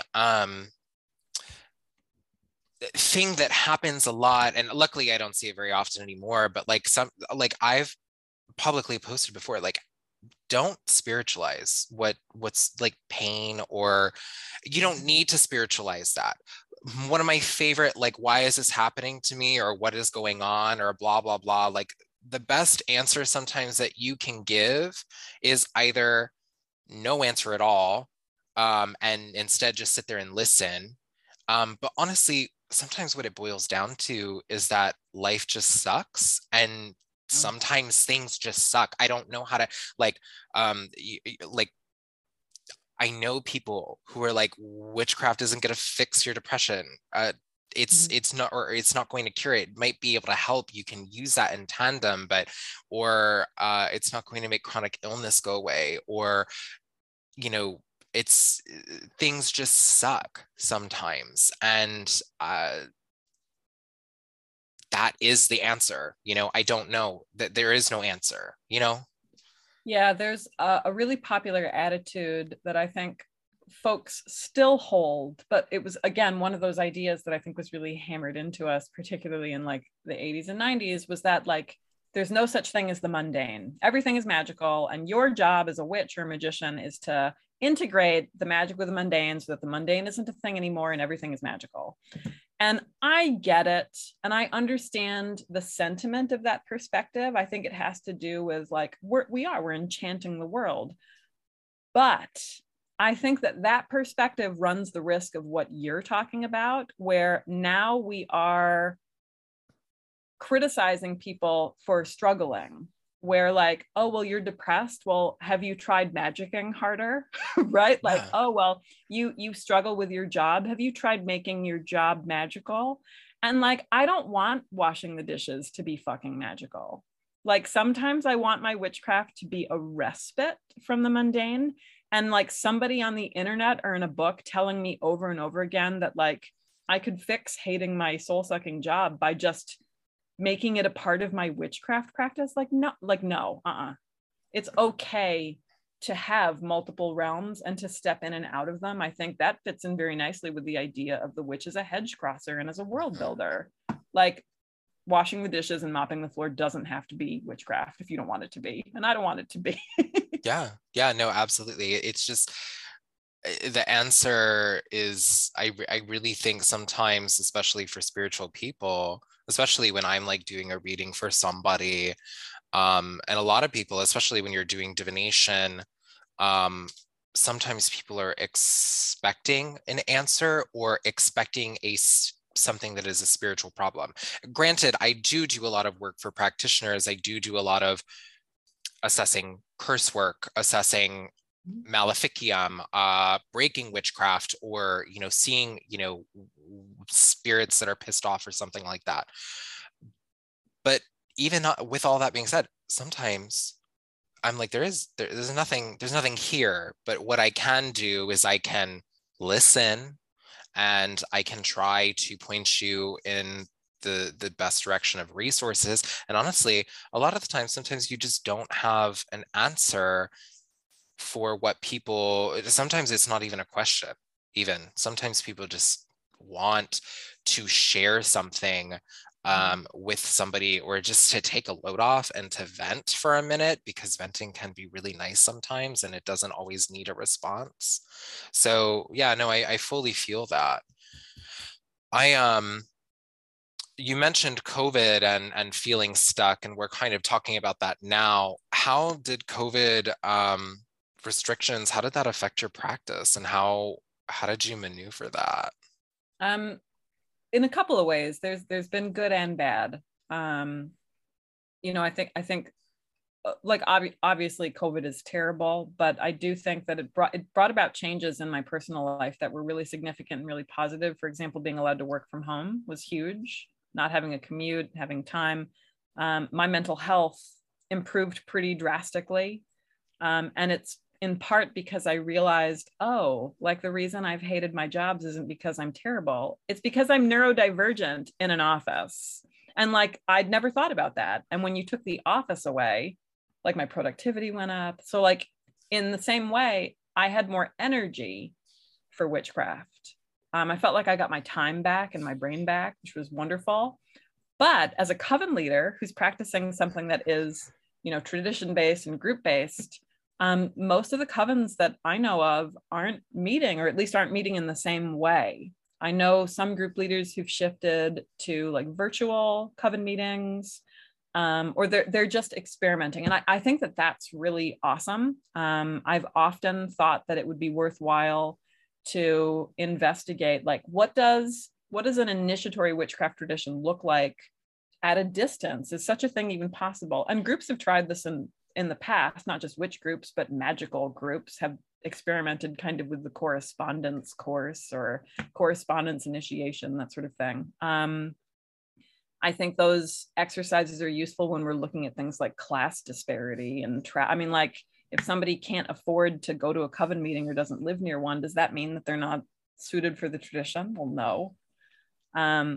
But that said, my individual coven was in a place where the folks who were circling with me had been with me long enough that they were working with their own people at this point. And it disrupted our rhythm as far as like when we could get together, when we could circle. So I was watching them have a lot of the struggles. But I've been made to ask myself, what does my traditional practice look like when it's just me? And not that I had never done that before, but when you actually just can't like circle with people who you circled with for years, and we're going in, the third year of pandemic here. What does that say for group-based traditions? But I choose to think of that as an interesting experiment rather than a problem. So we'll see. And this is, again, one of the many hills that I will die on, is that covened witches are also solitary witches. Like, you need to have a personal practice. You need to have a solitary practice. Even if you see your coven, once a week, that's still 6 days where you're by yourself. So figure it out. And that's where I am now. And, I think it's funny. I feel like the Witch's Path came at exactly the right time. And I'm imagining had some influence. COVID must have had some influence in the process of your mindset and thoughts that went into that, because I noticed, and you brought up homework earlier, which I loved. I noticed you talk about exercises, and there are some really poignant exercises in the Witch's Path, and you urge your readers to use them, whether that was, it wasn't like, don't come back and think about them later, like, stop, do them now. It was very, very, as an urgent part of reading your book, which I really appreciated. Can you tell us why that was so important to you? Oh yeah, that is all my inner high school teacher. Right? Like and this is how I approach university classrooms too, because adults are the same way. Like, adults are not better than children. Like, the learning is still a thing. If you tell somebody, just think about this, that doesn't mean that they're actually going to do that or take action. And it definitely doesn't mean that they're going to reach the conclusions that you want them to as a teacher. So instead, make them do something. Now, the thing that they do could be different, which is why for each of the exercises in the Witch's Path, and this is how classroom teachers design classes, whether or not you were cognizant of it in, you know, your high school and middle school classes, there's like point B, like here's the point that your teacher wants you to get to. But every kiddo is starting in a different point A. And the strategy that you get to point B can be really different. So like my point B might be, I want you to have an experience of the world that suggests an other world, a sense of the sacred. Does that mean you need to worship a god? No. Does that mean you need to have a sacred relationship with the land? No. Does that mean that you need to have a sacred relationship with your body? No. But those are all examples of the same point B, spirit-filled world. So the exercises that we get there could be really different. For a Wiccan, it might be like building up a connection with the god and goddess. For somebody practicing a more traditional form of witchcraft, it might be land-based, right? Am I cultivating a relationship with the space that I live on?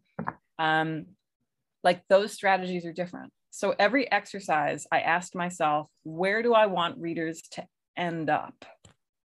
And then I came up with different strategies for different kinds of witches, not necessarily traditions of witches, but like, are you a beginner? Are you an old hand? Are you just like bored and disillusioned? Maybe you've been practicing for decades and you're a coven leader and you're just burned out. Like I asked myself in each of these spaces, what would I need? And sometimes what I would need is a journaling exercise. Sometimes I would need some kind of ritual. Sometimes I would need some kind of like reframing my thinking exercise. So that's why in each of the chapters, I went with an elemental framework because I thought it would be like familiar to most people, and Llewellyn was really into it too, right? Like make it the 4 elements. But I wanted it to be widely applicable. And you know, it's funny. I asked this not only because I wanted to bring this up, but I'm glad you're explaining this. I have those exercises right here that I did after reading it. I'm going to show my teacher the homework. Yes, A+. Thank you.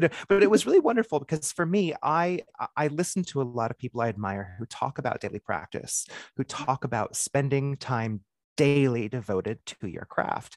And I think there gets to be a lot of really uncomfortable discussions about like, oh, well, you can't expect me to do this every day. I can't meditate. I don't have time to meditate every day. I don't have time to do this every day. And I think that it kind of comes down to a misconception about what daily practice means, because reading your book, some of the exercises that were in there really helped me reframe my idea about what that means. That doesn't mean sitting down and meditating for half an hour every day. That doesn't mean doing LBRP every day. That doesn't mean doing a sun salutation every day. That doesn't mean having to do all of these pre-thought out and worked rituals. Sometimes it's just a daily affirmation where you are recentering your mind around where it needs to be healthy for that day. Sometimes it's about maybe making a prayer or writing a personal prayer or reading one that's already written to your deities. And I wrote 2 that I'd love to share with you if you wouldn't mind, with the rest of the listeners too. So 2 things. There was one specifically we talked about, it wasn't quite affirmations, but it was kind of like something to kind of wake up and start yourself every day. And so I wrote, I am wise, I am observant, I am connected, I am cunning, and I am never alone as long as the spirits are with me. And it was just something that I would kind of start up every single day, recognizing, looking in the mirror and saying, and it becomes, honestly, it's so small. Eventually it becomes very memorizable, which is really nice. And then I also wrote a conjuration of gratitude. I wanted to kind of start the day with this idea that I'm thankful for the sun rising no matter my situation. And so I wrote what I called a conjuration of gratitude. Even if I'm not feeling super thankful that day, I'm going to conjure that damn feeling if it kills me. So I wrote, I am grateful for this day from head to toe in every way. Spirits of east, south, west, and north, familiars four do come forth. By snake, by hare, by toad, by crow, by king, by queen, above and below. Be with me and guide my way, for I am grateful for this day. And that was just something that I had never sat down and went, I'm going to write this. This is something that I'm going to say every single day. And what's interesting is I actually don't still say these because it spurned an entire practice. It has completely inspired me to start writing more individual prayers to my spirits, more specific conjurations by name, by relationship. And it's definitely changed the way that I now do not only daily practice, but how I see my spiritual court. So I would, and I'm not just talking your book up because you're here. Like, I would recommend this book to anyone looking to expand their daily practice, to find out a little bit more about going beyond what's expected. Yeah. I mean, just a couple of things there. Thank you for sharing. Those are gorgeous. Well, thank you. It's funny, like it's the beginning of like, well, it's not affirmations exactly, but like very clearly, like that's a nod to like new thought and this idea that I create my reality. And if I speak something, it becomes real. And we know that like new thought is not witchcraft, but we know that these things have relationships. And my perspective as a witch is if shit works, I'm going to steal it. You know what I mean? Like I'm going to co-opt this idea. And like if I can use that in a way that's beneficial. And I think a lot of witches don't try things because they're afraid it's going to look stupid. And like, I know that when I wake up in the morning and if I tell somebody that like I'm doing affirmations, a lot of them are going to think I'm stupid. Mm-hmm. But you know what? Like if it's working, then that's what I'm going to do. And if we want to come up with something else to call it, that's okay. And just kind of the second part of that is, I think even more than a daily practice, the emphasis is regular practice. Yes. So like you can't do things daily, that's fine. One of the analogies that I use is running or maybe going to a gym. Like if you are not used to doing anything physical at all and you decide that you want to be a distance runner, you don't go outside and run 26 miles. Like that's not going to work. And if you run every single day, like not all bodies are built for that. You could hurt something, like you could hurt your knees, like that can be really hard on your feet, etc. But if you run regularly, that's better than not running at all if you want to be a distance runner. Mm-hmm. If you go to the gym for whatever reason, it's better to go, twice a week for half an hour than to never go. Like you'll be stronger if you do that. So I think we're so all or nothing. I wonder if that's an American attitude sometimes, like we're just so all or nothing. So to witches who struggle with daily stuff, so do I. So instead of daily stuff, you know what, if I can meditate 3 times a week and not every day, that's still 3 more times a week than like what maybe I was doing years ago. Like find the things that fuel you. And it might not be meditation and it probably is not running. Oh God, I hate it. But like, find the things that fuel you and find a way to do them regularly and decide how much of that is necessary for you. Mine's like visualization and personal prayer now. And since I started writing a bunch of these things, it branched off into, okay, I'd like to write a devotional to the Witch King, a devotional to the Witch Queen, a devotional to the spirits. Oh my gosh, I'm building up this court system that now has become a full-on ritual invocation aspect. And what's cool is I've even gotten a daily prayer that is kind of a condensed version, and I say it every night while offering incense. And it's gotten to the point now I don't even open the book anymore. I stand there, I light the incense, I light the candle, and I can say it and I can visualize it because I say it so regularly, it flows off the tongue. And now it's one of those things that I don't need to actually be at my altar. I don't need to set aside a huge chunk of time. When it comes down to it, I can say this anywhere. I think that's the goal, is like the building of the personal practice. Can you do it yourself? The solution isn't, hey, Marshall, that's great. Will you put that in a book so everybody can use it? No, it's do it for your own craft. And I think we collectively overlook things like prayer and things like devotional poetry. Like they're so powerful. I mean, there are other modes, but those are 2 that I think are really great. Absolutely. Speaking of putting things in books, you have quite a very large library that I can see. It's really beautiful. Yeah. Wow. Okay, it goes Yeah. on. It continue. Is that a wraparound? It's just like a No, behind me, I actually have my work desk. So I have like my writing desk. And then when I have to like go do customer service, like production editor stuff, I literally sit at a different desk. Like that's me transitioning. Yeah, no, absolutely. I totally get that. Can you tell us a bit about your thoughts on the importance of reading, as well as the statement you made a while back about books not being the most important thing? Oh yeah. This is something I emphasize. So I love books. I have a lot of them. I work book buying into my monthly budget. Okay. I'm a bibliophile. I'm also a book person professionally. I'm a production editor for a publishing house. You know, I'm a scholar, I'm a writer, whatever. That's not because I'm a witch. Like my love for books is related to it's my love for books, and witchcraft can fuel that. But I think sometimes we make the mistake of thinking that like, well, if you want to be a witch, you also have to be a reader. You have to transform into a historian if you want to practice traditional witchcraft. And I think that we do seekers such a disservice when we only emphasize one mode of learning. Books are great. But there's so much else out there. And it's another reason why I'm such a believer in social media and in the internet, is because how much more accessible. I mean, if witchcraft is about folk tradition and it's the magic of the people, well, the people aren't at the university, like reading Owen Davies and Ronald Hutton. Like that's not where, like it takes specialized training, i.e. lots of money to learn how to engage with text that way. So books are wonderful, but learning by speaking to people, I mean, the craft is an oral tradition, like whatever sort of witchcraft we're talking about, it's an oral tradition. Learning through video, learning through social media, like those are equally valid. Doesn't mean that one method isn't necessarily easier or perhaps more reliable than another for any given topic. But books are snapshots, like frozen snapshots of an individual writer's thinking in that moment.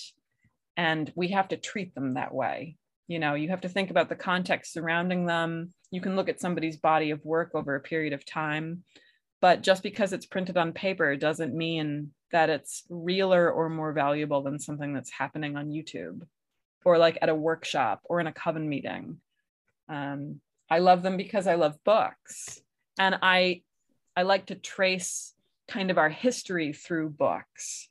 But I would not tell anybody that that's the only way to learn witchcraft. And I work really hard to never tell seekers that, well, you have to do your research and read lots of books. If you don't like books, you better not be a witch. And I see that everywhere on like TikTok and Instagram. And that's just so exclusive. It's ableist is what it is. And it's classist. I think while books are very important, I know, Austin, one of the reasons you and I wanted to make this podcast was because I know for me, podcasts have been a point of accessibility. It's been a point of education. And I wanted to participate in sharing the things I was learning, sharing my experiences. And I think we both kind of are on the same page of recognizing the importance of putting out more availability. And I think that I love that you mentioned like YouTube pages and social media, because I mean, funny if this actually kind of transition us into our next question. You have really made a huge splash, in my opinion, on TikTok, or Witch Talk, as we like to call it. I hope so. With your educational videos. I mean, you sit there in this massive library, and I like kind of sometimes saving the videos, then zooming in and seeing the books in the background. I encourage people to do that. I love that, because I've had some of the same books. I noticed there's lots of duplicates of some of those books too. I like that they're always present, and it makes me very aware of the fact that, one, I'm listening to someone who's researched their shit. Just flat out. I know I'm listening to someone who's researched their shit. Can you tell us a little bit more of that process? What brought you to TikTok? Sure. A lot of it was that accessibility. And part of it too was kind of like, I really think that we shit on TikTok in particular. And I think some of that is just that we don't like young people. We especially don't like young women. Like my follower base on TikTok, it's like 97% people identifying as women. Like we don't like young women. And I think that we especially don't like it when we perceive them as having some kind of authority. There's definitely a threat I've seen in like author communities. Like we don't like influencers, like they're not real. Like these kids turning to social media when like books are the real thing. And like that's because of an insecurity. That's not to say that everything on social media is great, okay, but like I think that sometimes that knee-jerk reaction to hate something is really like, it's the same kind of discomfort that my dad feels like when I want to change the channel and like not watch Matlock, you know. It's like I want something different. You know. I was kind of like glib and silly, but I think it's kind of a get off my lawn thing that we're doing. And then one of the reasons why the books are always present, like first of all, I tend to shoot in my office, which is where the books live. But I really want to make it clear to people that it's not my goal to make more Wiccans, sweet Lord. Like, I don't think people need that. Okay. Like, I want to talk with other sorts of witches. And the books are a way of signaling, like, look, there's other people, like there's Cochrane and Shani Oates and like Michael Howard's over here. And like, there's James Frazier and there's Crowley and like, and I acquire books from people who are different than me. You know, like I've read all of like the pretty hardback Instagram books that everybody like shits on. And like, I just think that we do ourselves a disservice when we decide offhand that some things just aren't worth exploring. Like I think witchcraft is cool. It's like when I was 13 and I saw The Craft, right? Like I just want to do witchcraft and magic, everybody, and like you call it what you want, but like if you want to talk about witchcraft, I want to talk about witchcraft with you. I don't care if you're Wiccan. I'm not talking about Wicca. Like, so that's what the books do. That was a conscious choice. At least I hope that's what they do. Well, I like that we're talking right now about podcasting and YouTube and just the different modalities of learning. And granted, not everything there's no right source, right? I mean, like there's misinformation everywhere. There's misinformation in books even. So like people want to shit on social media. It's about the discernment of the person engaging with that content as opposed to, I mean, there's responsibility that creators and authors have to take on too, but, you know, also like, don't read everything you hear, you know, or don't believe everything you read and or hear. And so, like you said, we're engaging with different modalities of content. And one of my biggest things right now that I have been writing about a lot and talking about a lot is that we're in this beautiful period that comes with a lot of problems too, particularly in information and misinformation, but we're in a beautiful period right now where the practitioner has the ability to speak. We're not governed by institutionalizations of occult thought, i.e. that's usually going to take place in a publication. The publishers typically have the ruling of what occultism, you know, to publish your thoughts and works. So what we're seeing right now is this beautiful expansion of knowledge. People have the ability to create a podcast. You can literally do it from your phone. You can make a YouTube channel. You can start a TikTok. You can write a book. You can publish a book. You can start a publication house in a couple of days. You know what I mean? And we're in this beautiful renaissance where everybody can share their experiences and everybody can have a conversation. That doesn't mean that everything is right or good or valuable to what everybody's going to consume it as, but we are in this like great exchange of information and that we've never seen before. And I think it's our responsibility collectively, given that, because I think you're totally right. And I think it's so exciting. I think it's our responsibility at this point to then elevate those voices that have been obscured in the past. Like I publish with a traditional publisher, right? Currently, I've got dreams of doing other things in the future, and who knows, but like, I think self-publishing is amazing. And there are things built into established hierarchies like traditional publishing that are inherently racist, for example, sexist, classist, like that stuff is built in.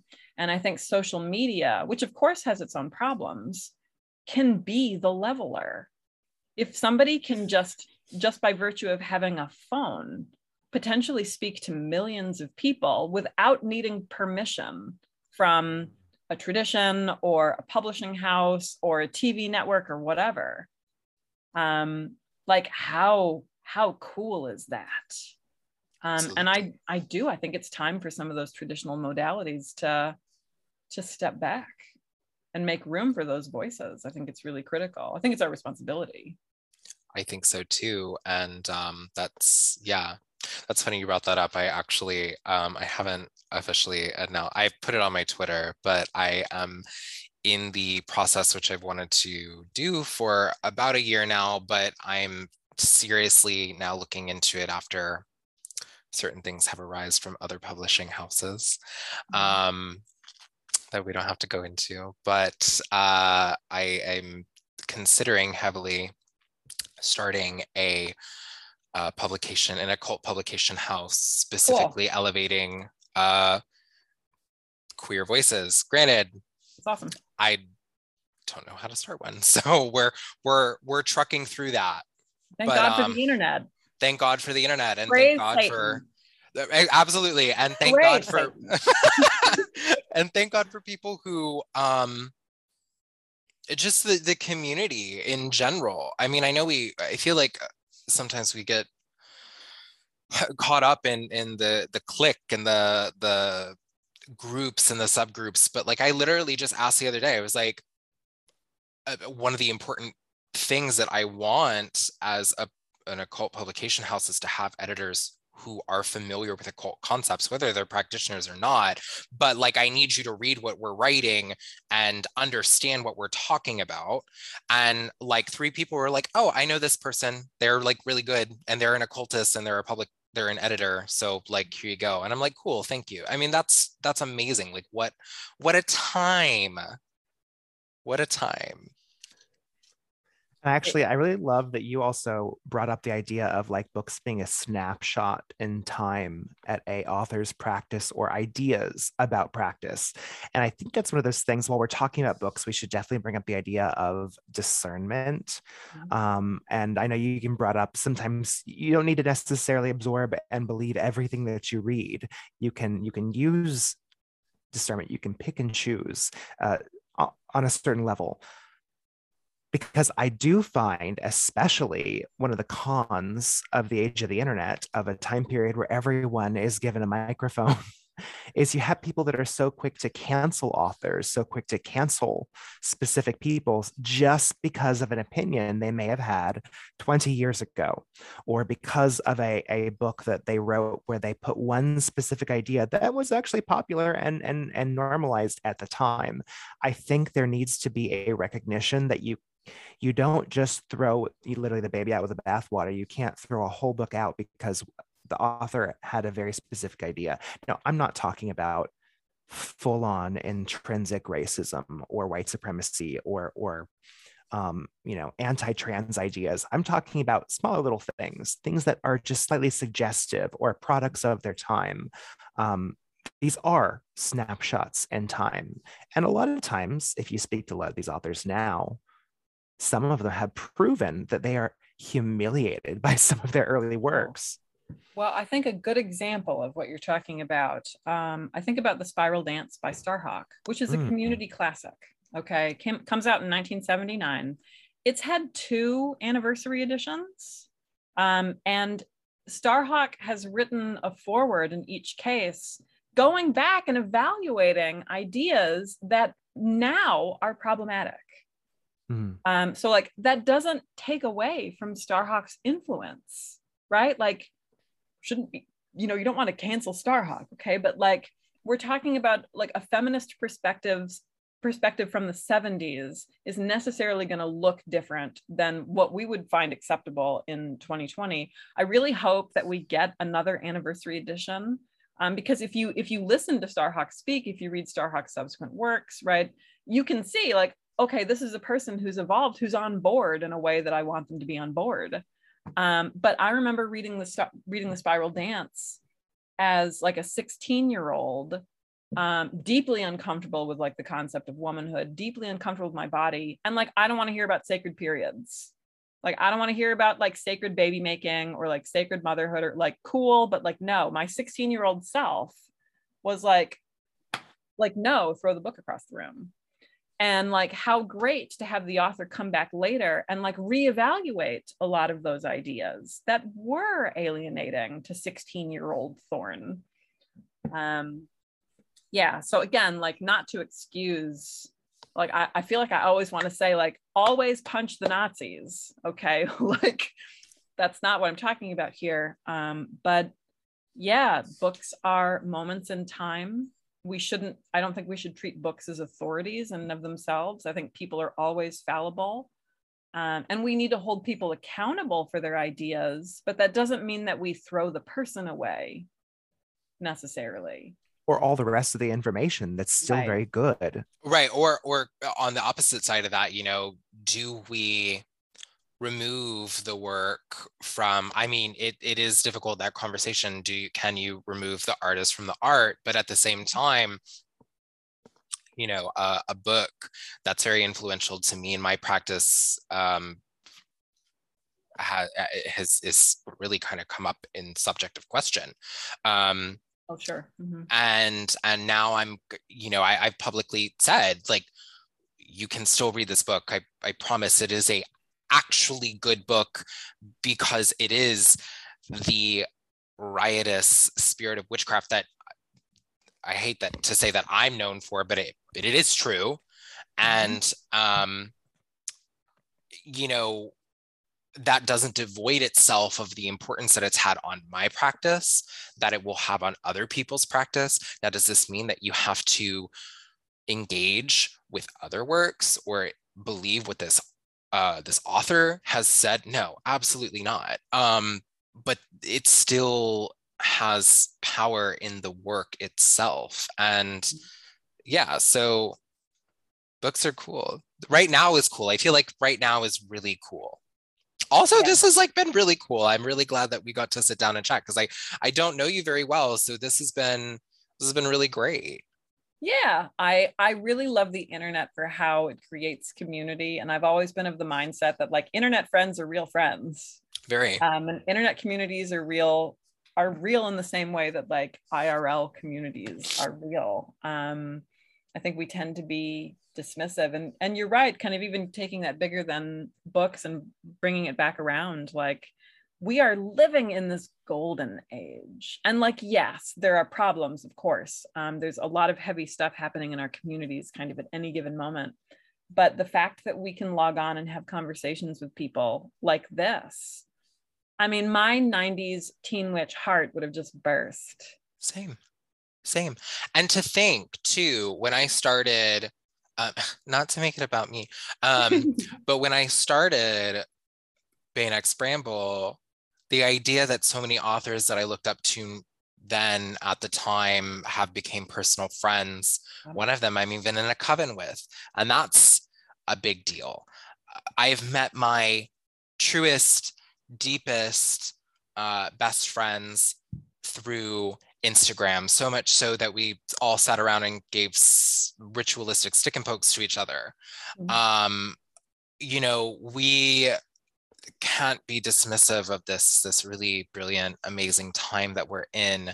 So that's just really wonderful. Thorne, can you share with us any future projects you are working on, and where can listeners find you? Sure. So the big project that I'm working on, I was actually just accepted into a PhD program with funding. Congratulations. Thank you. So I'm going to descend into the mire of academia once again. And I'm kind of seeing, I have this kind of academic fever dream of like doing a dissertation, but also writing something for popular audiences. Because while I am a member, like in the ivory tower, I also abhor it for many reasons. I want to write about what we've been talking about, social media and the building of tradition. I want to look at religious communities, not just witchcraft communities. I want to look at religious communities online and treat them with the weight that I think they deserve. So that's my goal. I'm very excited about it. So we'll see. I'm hoping that there will be articles and whatever that come out of it. So that's the big project. I'm kind of hitting pause for a second on witchcraft books. I know there will be more, but for right now, like I'm trying to think outside of my community again. As far as finding me online, as Marshall said, I am really getting a kick out of TikTok. I do not know how things work. I posted like one of my first like meme trend videos a couple days with like my floating head behind like space, like singing Reading Rainbow. I'm 37 and I don't know how things work sometimes. I saw that and I found it hilarious. And I'm on, so you can find me, my handle almost everywhere is Thorn the Witch, and Thorn doesn't have an E on the end. Just Thorn the Witch.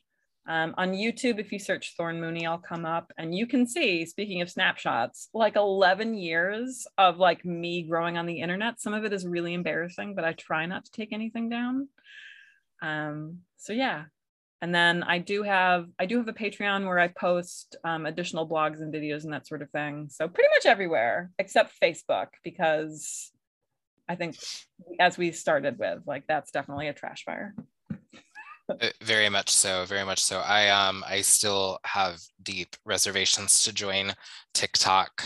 Yeah, so I understand. It's okay. But I keep sending you them anyways. See, I love when people send me them though, because I can just open it and then I can close it. And I don't think about it anymore. And it's wonderful. But in order to have that app on my phone, no, I can't do it. I can't commit. This is like how old I am too. I'll tell you this. My favorite genre of TikTok is like 90s rock stars going to karaoke to sing their own songs and nobody recognizing them.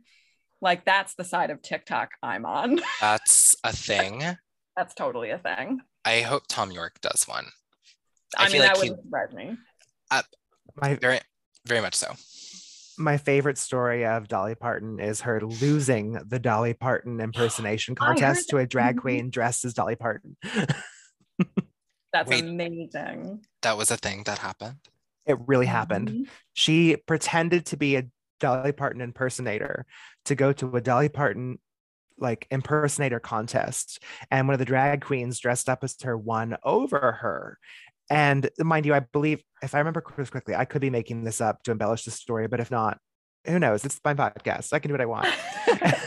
But at the end, like the people involved with the competition knew this. They weren't making the judgment call that the host wasn't. So she ended up crowning her impersonator and revealing it at the same time. Good job. From the real Dolly. I love her. I love her. You've been listening to Southern Bramble, a podcast of Crooked Ways. I'm Marshall, the Witch of Southern Light. You can find me on TikTok and Instagram at Witch of Southern Light, or Twitter at MarshallWSL. I'm Austin Bain X Bramble on Instagram and Twitter, and that's it for now. Thorn, you already said so, but where can people find you? You can find me on Instagram and TikTok at Thorn the Witch, and on YouTube by searching Thorn Mooney.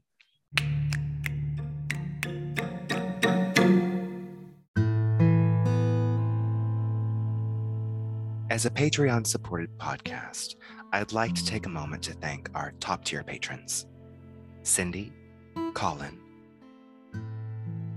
the Witch of Papsco Forest, John, Giles, Jennifer, Shayna, Florence, The Modern Babylon, V, CDJ, Keith, Josie the Mountain Troll, Jens, Aditi, Timothy, Pamela, Nicolette, the Lady Ghost, Seashaw, and of course, Anastasia Beaverhausen.